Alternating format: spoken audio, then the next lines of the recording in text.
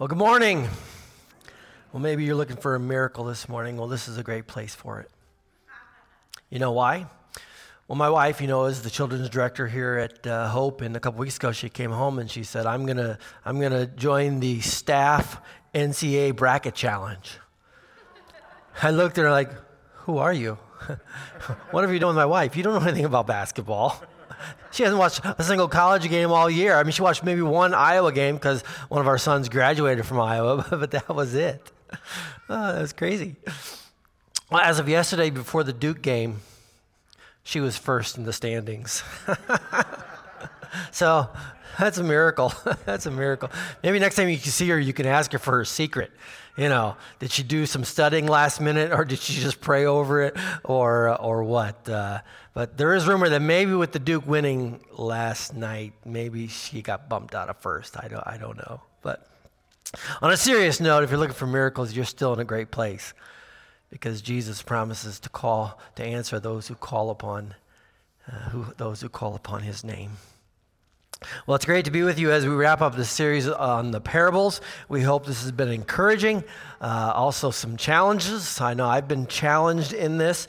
We end with one of the last parables that Jesus told while he was on earth. It's actually right before the sheep and the goat, which Pastor Matt preached 2 weeks ago in Matthew 24 and 25, when the disciples, the context there, they're asking him for a sign of his coming. When is he, what can we look for to know that you're coming in the end of the age? He answers them on the Mount of Olives, and so it's called the Olivet Discourse. But if you read Matthew 24 and 25, it is a very sobering passage, actually. It's pretty intense. Jesus tells them that it's not going to be easy if you are trying to pursue Christ and follow Christ during those last days before his coming. So what he tells them instructs them and encourages them, but it also warns them. He warns them that many will be deceived during those days. He said, don't be deceived. He says, be watchful, be looking, because it'll be like the time of Noah when people were just going about their lives unsuspecting of the flood that was about to come. He said, don't be like that. Be ready. He tells the parable of the 10 virgins. 5 who were ready with oil for their lamps, and 5 who weren't. He tells them during this time, because of the wickedness growing, the love of many will decrease. So he tells the parable of the sheep and the goat, which Pastor Matt preached a couple weeks ago, about loving the least of these. Make sure your heart continues to love. And lastly, he says that during that time, many will turn away from the faith. So he tells them a parable about 2 people who were living lives of faith and one that wasn't. So the question from our parable today is this: are you living a faith-filled life? Oftentimes when we talk about faith, we use it as a noun. I put my faith in Christ. But most often it occurs in the Bible as a verb, pisteo. It's an action. It's believing. It's ongoing. 2 Corinthians 5:7, Paul writes, we live by faith and not by sight. We live each day, each moment by faith in Jesus. We are continually growing in entrusting every area of our life to him. We continue growing in trusting Jesus with every area of our life. Again, Paul writes in Romans 1:17, for in the gospel a righteousness from God is revealed, a righteousness that is by faith from first the moment it happens in your life to the last breath you take. Goes on to say the righteous will live by faith. The righteous will live a faith-filled life. So Jesus tells a parable where 2 servants are doing just that. They are living by faith, and because of that, they're ready for their master's return. So what does a faith-filled life look like? If you can turn together to Matthew 25, verses 14 to 30. Matthew 25, beginning with verse 14. Again, it will be like a man going on a journey who called his servants and entrusted his property to them. To one he gave 5 talents of money, to another 2 talents, and to another 1, each according to his ability. Then he went on his journey. The man who had received 5 talents went at once and put his money to work and gained 5 more. So also the one with the 2 talents gained 2 more. But the man who had received the 1 talent went off, dug a hole in the ground, and hid his master's money. After a long time, the master of those servants returned and settled accounts with them. The man who had received the 5 talents brought the other 5. Master, he said, you entrusted with me the 5 talents. See, I've gained 5 more. His master replied, well done, good and faithful servant. You have been faithful with a few things. I will put you in charge of many. Come and share your master's happiness. The man with the 2 talents also came. Master, he said, you entrusted me with 2. See, I have gained 2 more. His master replied, well done, good and faithful servant. You have been faithful with a few things. I will put you in charge of many. Come and share your master's happiness. Then the man who had received the 1 talent came. Master, he said, I knew that you were a hard man, harvesting where you have not sown and gathering where you have not scattered seed. So I was afraid and went and hid your talent in the ground. So here it is, what belongs to you. His master replied, you wicked, lazy servant. So you knew that I harvest where I have not sown and gather where I have not scattered seed. Well, then you should have at least put my money in bank on a deposit with the bankers so that I would have returned, I would have received it back with interest. Take the talent from him and give it to the one who has 10. For everyone who has will be given more, and he who will have an abundance. Whoever does not have, even what he has will be taken from him. And throw that worthless servant outside into the darkness, where there will be weeping and gnashing of teeth. What does a faith-filled life look like? 5 truths. Number 1, a faith-filled life lives as a steward. Verse 14 says that this man, and we know Jesus said again, so he's telling a parable about the same thing that he was talking about. That this is about his kingdom coming and particularly him leaving. And so he is the master who leaves. This master leaves and he calls his servants to entrust his property to them. And as he was taking a long journey, he would make arrangements for someone to pick up his mail, take care of his pets, even more important things like entrusting his estate to them. And they were expected to do his job while he was gone. There was no doubt in their minds that these servants, that the property that they had was not their own, that they were stewards. They were not the owners. Their job was to manage or steward what they were giving. And so that's what living by faith does. It enables and empowers us to know that everything we have has been given to us by God, but it belongs to God. Psalm 24, the earth is the Lord's and everything in it, the world and all who live in it. Haggai 2:8, the silver is mine, the gold is mine, declares the Lord Almighty. In other words, we don't own anything, but we are entrusted with what we have. And the question is, are we living by faith with what we've been entrusted? Let's say this week I was driving to work on Tuesday morning and happened to hit a deer. Oh yeah, I did. Kind of bummer. Let's say you generously offer me your car for me to use in the time being. You don't need to. We have a relative who already did that. So thank you in advance. But how am I going to treat that car? I mean, you generously and graciously loaned it to me. I'm going to take care of it, right? Hopefully not hit another deer. I'm going to return it to you with the gas full and hopefully cleaner than it was, because out of thankfulness, I want to treat your stuff well.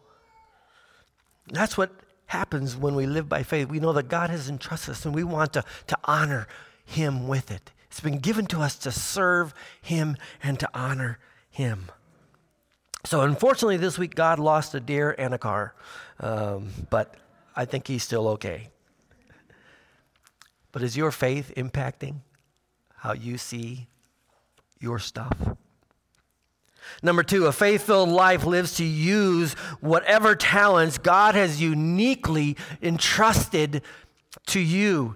In verse 15, the master came and he gave 5 talents to one, 2 to another, and 1 to the third. A talent here is not like we use talent, but it's a unit of money. Most believe it was a sum of like 20 years of wages. So in our current day, that would be around $1 million. So even the one who had been given 1 talent was entrusted with a tremendous value. And the application to our lives is that it's not just money. Yes, it includes money, but it's not just money. It's who you are, your personality, your humor, your skills, your talents, your gifts, your stuff, your opportunities, your job, whatever God has given so that you can serve him. You know, some of you have been given a great personality. I mean, like you're just a people magnet. You know what? You can use that for Jesus. Some of you have been given great skill in whatever trade you're in, and because of that, you're becoming a leader and someone that people look up to, and you can exercise godly leadership over those people and point them to Christ in your work. Some of you are great educators, whether it's young little lives or college age, but man, you have the opportunity to cultivate hearts and point people to Jesus. Some of you have you're just great at making money. I mean, you've got the Midas touch. I mean, you touch it, it turns to gold.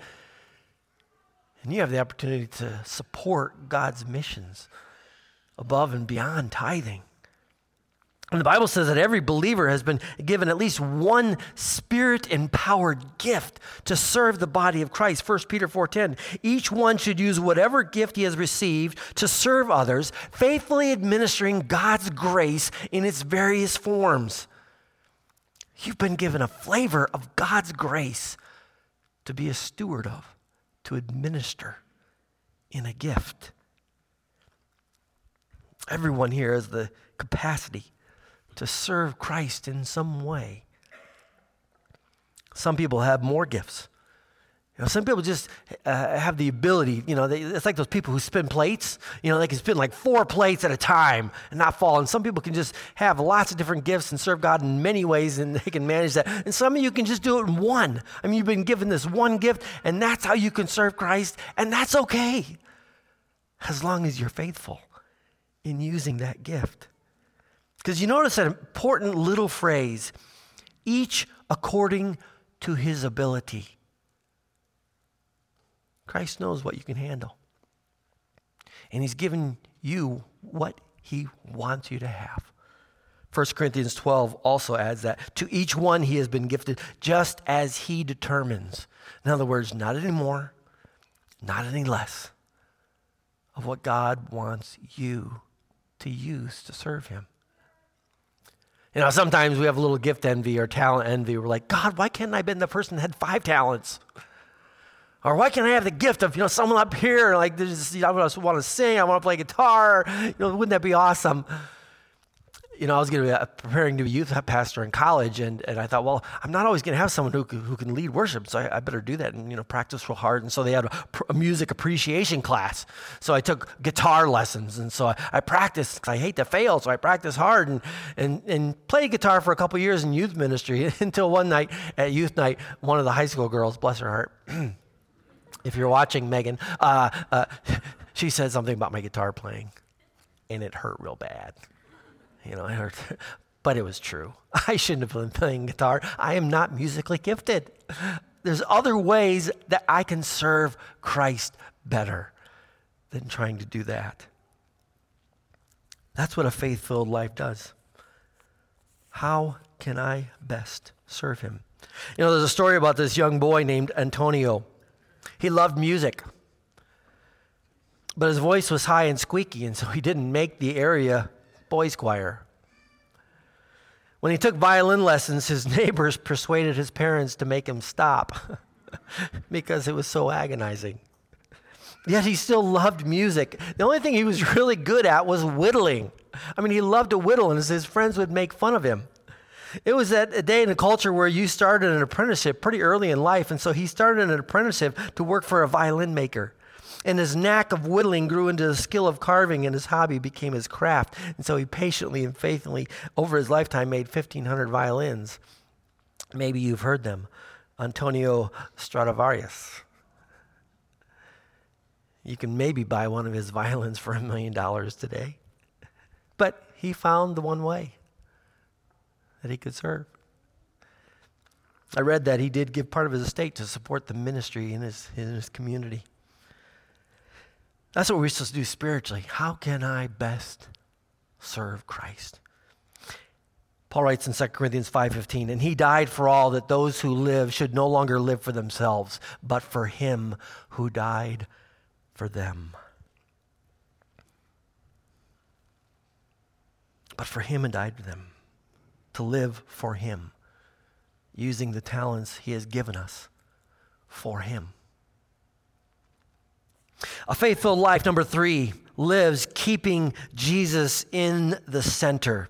Verse 16 tells us that the guy who had received 5 and 2, it says at once. At once.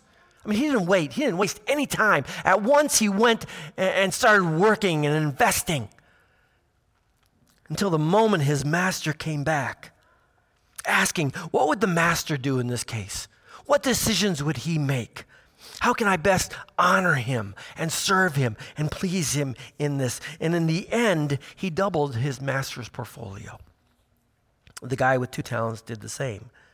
You see, they thought of their master's generosity and grace, and they anticipated his return.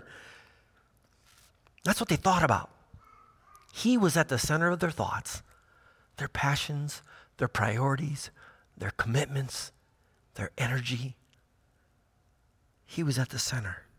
Whereas the third servant, what did he do? He went and he dug a hole and put the money in there. I mentioned a number of weeks ago when we did the parable of the treasures that was somewhat common. I mean, they didn't have ordinary banks, and so sometimes people would do that. Not a great investment, but it's also a great picture of what you do when you don't want to think about something, right? Out of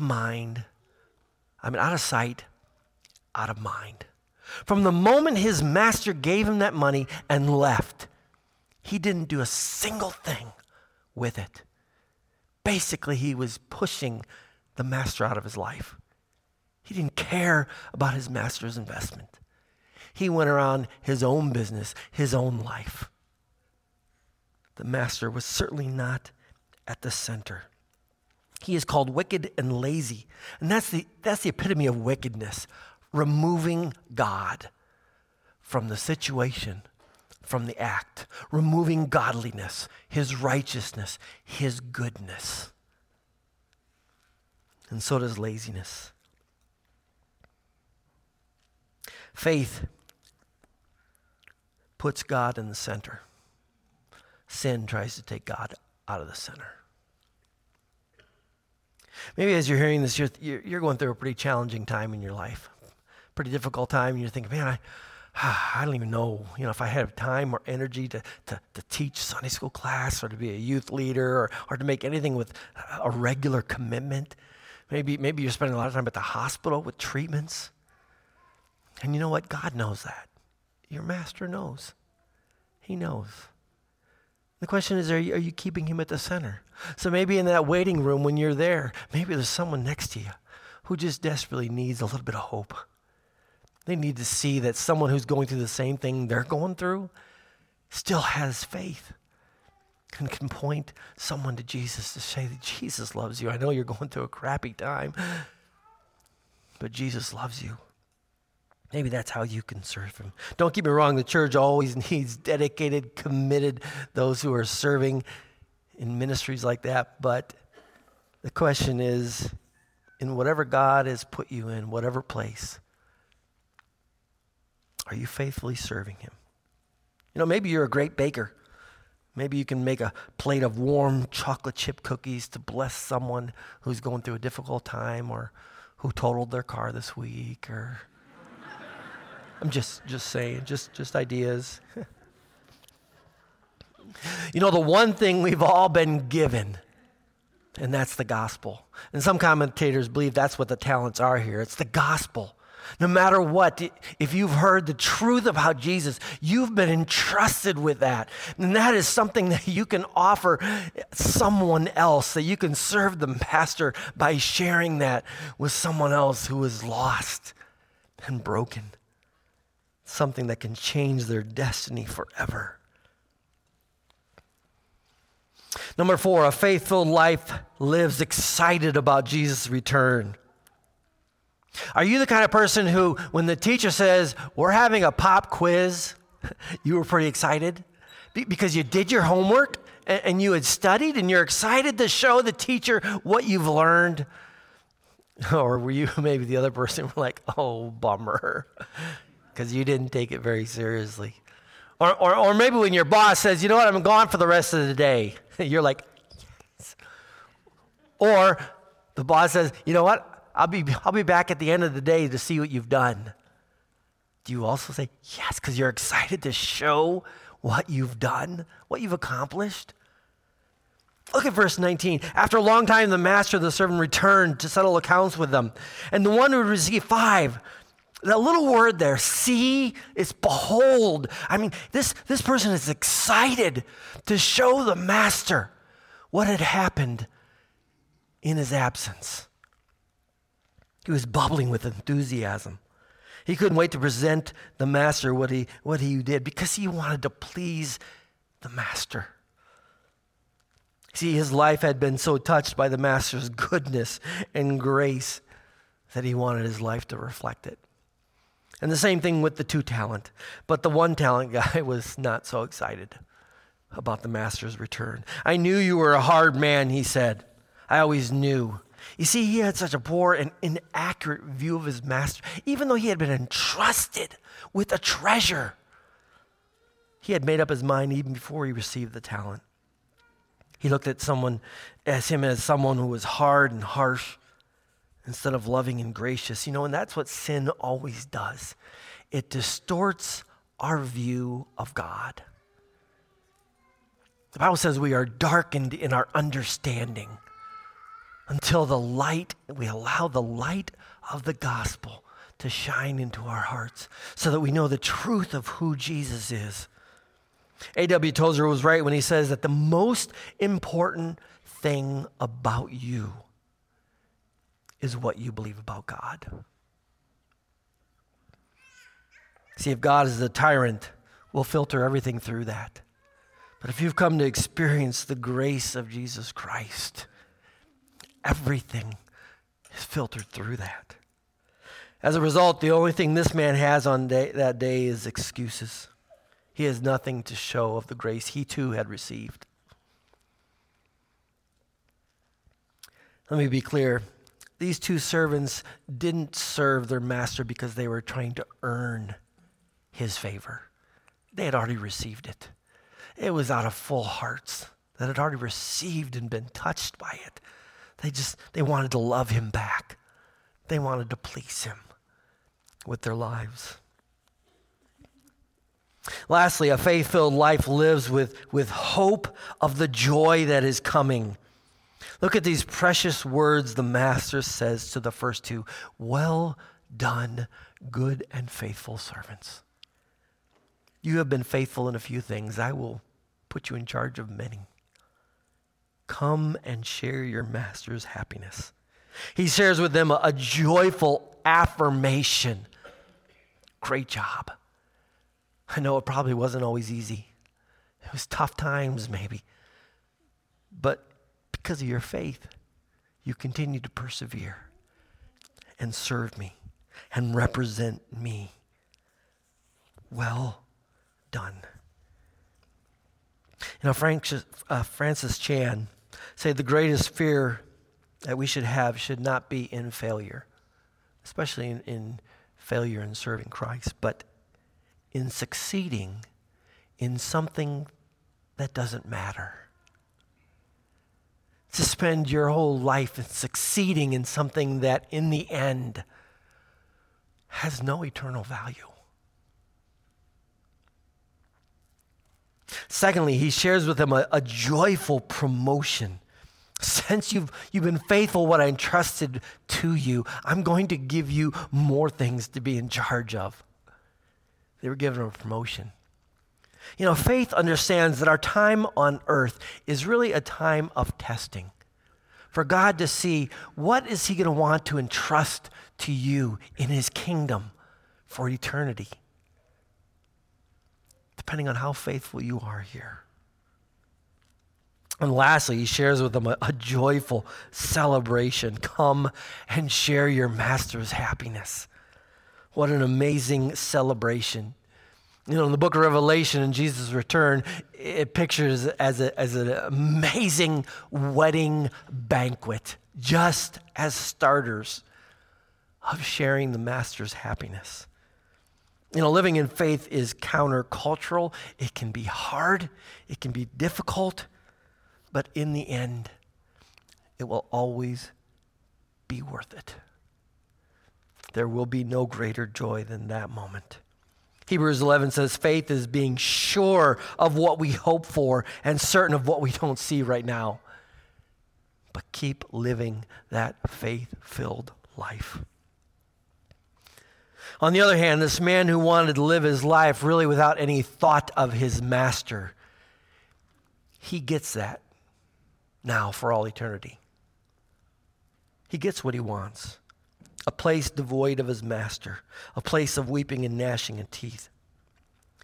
You know, a couple of weeks ago, I was in the car, which I no longer have. Let's forget about that. But I turned the radio on, and the first song that popped in was AC/DC's it's Highway to Hell. Highway to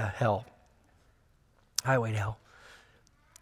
You know, here's a band who has made a large living celebrating hell. But you know what? Hell is not going to be a celebration. There's not going to be a group of friends waiting there to party. There's going to be no joy. I mean, on this earth, they live life without God, and they still experience his goodness all around, living in America and the money and the wealth. But in hell, not only do you not have God, but there is no goodness.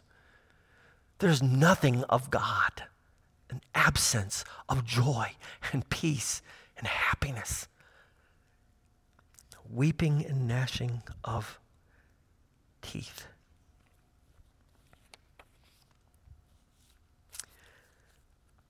Do you want to live a faith-filled life? Maybe this morning you came in here and you're pretty empty. Maybe you feel pretty broken. Maybe you feel pretty worthless to God. And you're like, I don't even know if God could ever accept me. And that's the beauty and the glory of the gospel, the good news about Jesus, is that he takes people who are worthy of his wrath, which means every one of us, and makes us objects of his love instead, and sends his son to save us. And not only that, but then to begin to do amazing work in us so that we become a work of art, so that we become a masterpiece of his for his pleasure and for his purpose. Read Ephesians 2 this week. Just read that. Keep reading it, because that's the whole story of Ephesians 2, 1 through 10. Beginning with objects of wrath, and we become objects of his creation, prepared for good works to serve him. So how does that happen? It begins when you put your faith in Christ. You begin to believe in who Jesus was and what he did for you and who he was as the Son of God. That he died for your sins so that you don't have to be bound by them for all eternity. He come to experience your wrath so you don't have to. He rose from the grave so that you can experience new life in him. That God will begin a transformation process in you. It involves growing in faith, beginning to read your Bible, because the Bible says that faith comes by hearing, and hearing by the word of Christ. And so as we begin to read the Bible, We begin to grow in that faith, especially as we do it with others, actively listening to teachings, being in a life group where we can gather together and say, what does that mean? What do you think that means? What does that mean for a life of faith for me? And you wrestle with that together so that your faith doesn't wane. It begins by walking in faith. As you're growing and understanding more and more of God's grace, you realize, I want to give back. I want to serve him. And so how can I serve? And you begin to discover how God has given you talents and gifts. You step out in faith and you try things and you see if it works. You try to play guitar until someone says something, hopefully graciously, and you realize that's not it. But maybe there's another way that you can serve. And you try that, and you keep trying it, just like Antonio, until you find what God has given you. Looking for every moment, every opportunity, even in the midst of every challenge. How can I represent Christ? How can I serve Christ? How can I honor Christ? How can I point people to Christ in the midst of this? And this is the glory of the gospel. Let's pray.